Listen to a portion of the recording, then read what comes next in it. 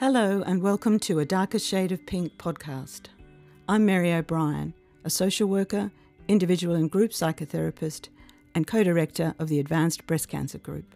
And I'm Pia Hirsch. I'm an occupational therapist, I'm a group and individual psychotherapist, and I run the service with Mary as a therapist and a co-director. For over 20 years, we've been running a professionally led support group for women living with metastatic breast cancer throughout Queensland. There are many peer-led support groups for women with breast cancer in Australia, often associated with the colour pink and linked to fundraising and public awareness campaigns. But there are relatively few support groups specifically for women living with metastatic or advanced breast cancer in Australia. We are one of only a small number of professionally led groups supporting these women. Now we want to pass on the knowledge we've gathered over the past 20 years. We've learnt so much from these women about how to cope with the diagnosis and the realities of living with metastatic breast cancer. A Darker Shade of Pink is the story of the evolution of the Advanced Breast Cancer Group. This is episode 13, A Group Model of Care, Part 1.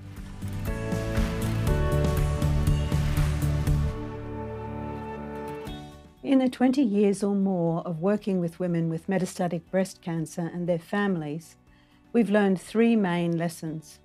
Women with metastatic breast cancer have specific needs, different from those of women with early breast cancer. Participation in a professionally led group gives a level of support that women value highly and that is not available elsewhere. The family and friends of the women carrying the diagnosis also require support and benefit from being with others.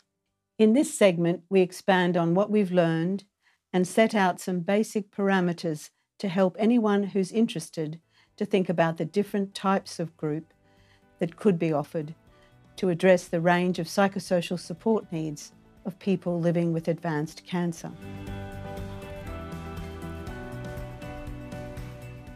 As the title of this series suggests, A Darker Shade of Pink, due to the ongoing and terminal nature of their disease, women living with metastatic breast cancer have different and darker challenges to face compared to women with early breast cancer.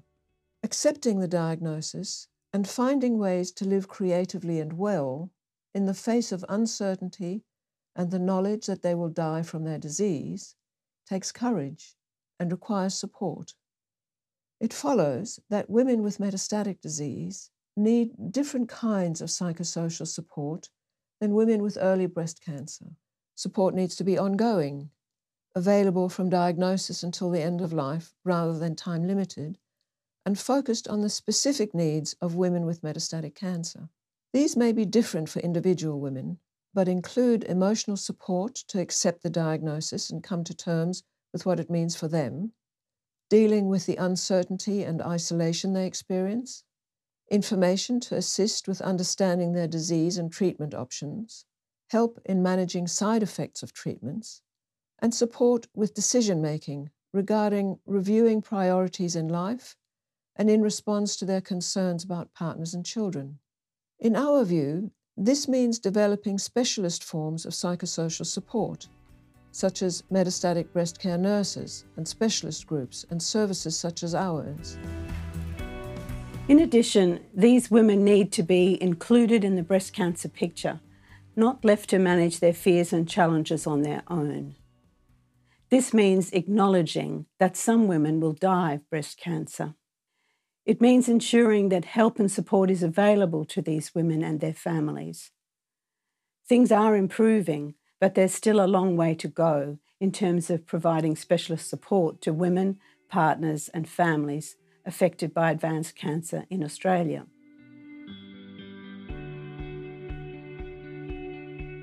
We cannot stress enough the value of groups to provide support to people affected by cancer. As valuable as it may be to seek support from a health professional individually, it cannot provide the benefits that ensue from being with peers within the safety of a well-run group. Discovering that others share and understand your experience breaks down the enormous sense of isolation that comes with a diagnosis of advanced cancer. It offers hope and inspiration to live as well and as long as possible. It provides opportunities for learning from others and forgiving as well as receiving, and it provides a safe space to explore one's fears and dreams for the future. Our experience has taught us that groups for people with advanced cancer are best professionally led, rather than peer-led, to ensure safety, continuity, and to allow all participants to fully engage in the group. In our view, cancer support groups, either professionally led or peer-supported, have a value for all cancer types and in various formats, face-to-face, telephone and online. Group support could be offered alongside individual counselling and support in both public and private oncology services as an important component of psychosocial support for cancer patients. Like any therapeutic intervention, the type of group offered needs to match the needs of the client group, as well as the availability and expertise of those who deliver it. If we envisage a stepped model of care, which might include several options for supporting women with this disease, the type of group we describe in this series would be at the top of the pyramid. As a weekly, ongoing group offering support to women from diagnosis to end of life, it's an intensive intervention which suits a particular small group of women who are experiencing moderate to high distress. To illustrate, several years ago, a study was conducted across the major oncology services in Brisbane, ascertaining the levels of distress in women newly diagnosed with metastatic breast cancer. Unsurprisingly, these levels were found to be significant. What we have found through our ongoing evaluations is that the levels of distress of women who join our group are higher still than the levels in that study. Our group offers support for that group of women, that is, some of the most distressed women diagnosed with metastatic breast cancer. When considering groups for people diagnosed with cancer, different types of group are better suited to different stages of disease. Time-limited, structured, information-based groups are generally better suited to people who are diagnosed with early-stage cancer. Longer-term, ongoing and more supportive groups are better suited to people diagnosed with advanced cancer.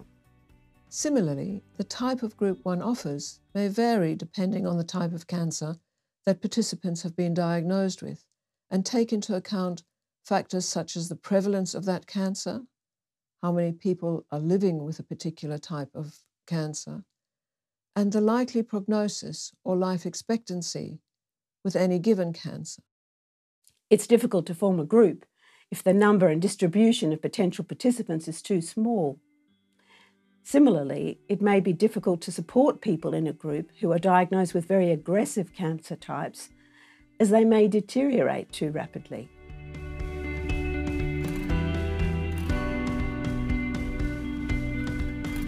That was episode 13. Please join us for the next episode, A Group Model of Care, Part 2. A Darker Shade of Pink is based on the book of the same name, written by Mary O'Brien and Pia Hirsch. Podcast produced and engineered by Guy Mansfield at Block Media, Brisbane. For access to the book and a host of information and content, including our documentaries and numerous videos, please go to the Advanced Breast Cancer Group website. That's abcg.org.au. If you found this podcast helpful, please like and share. Thanks for listening.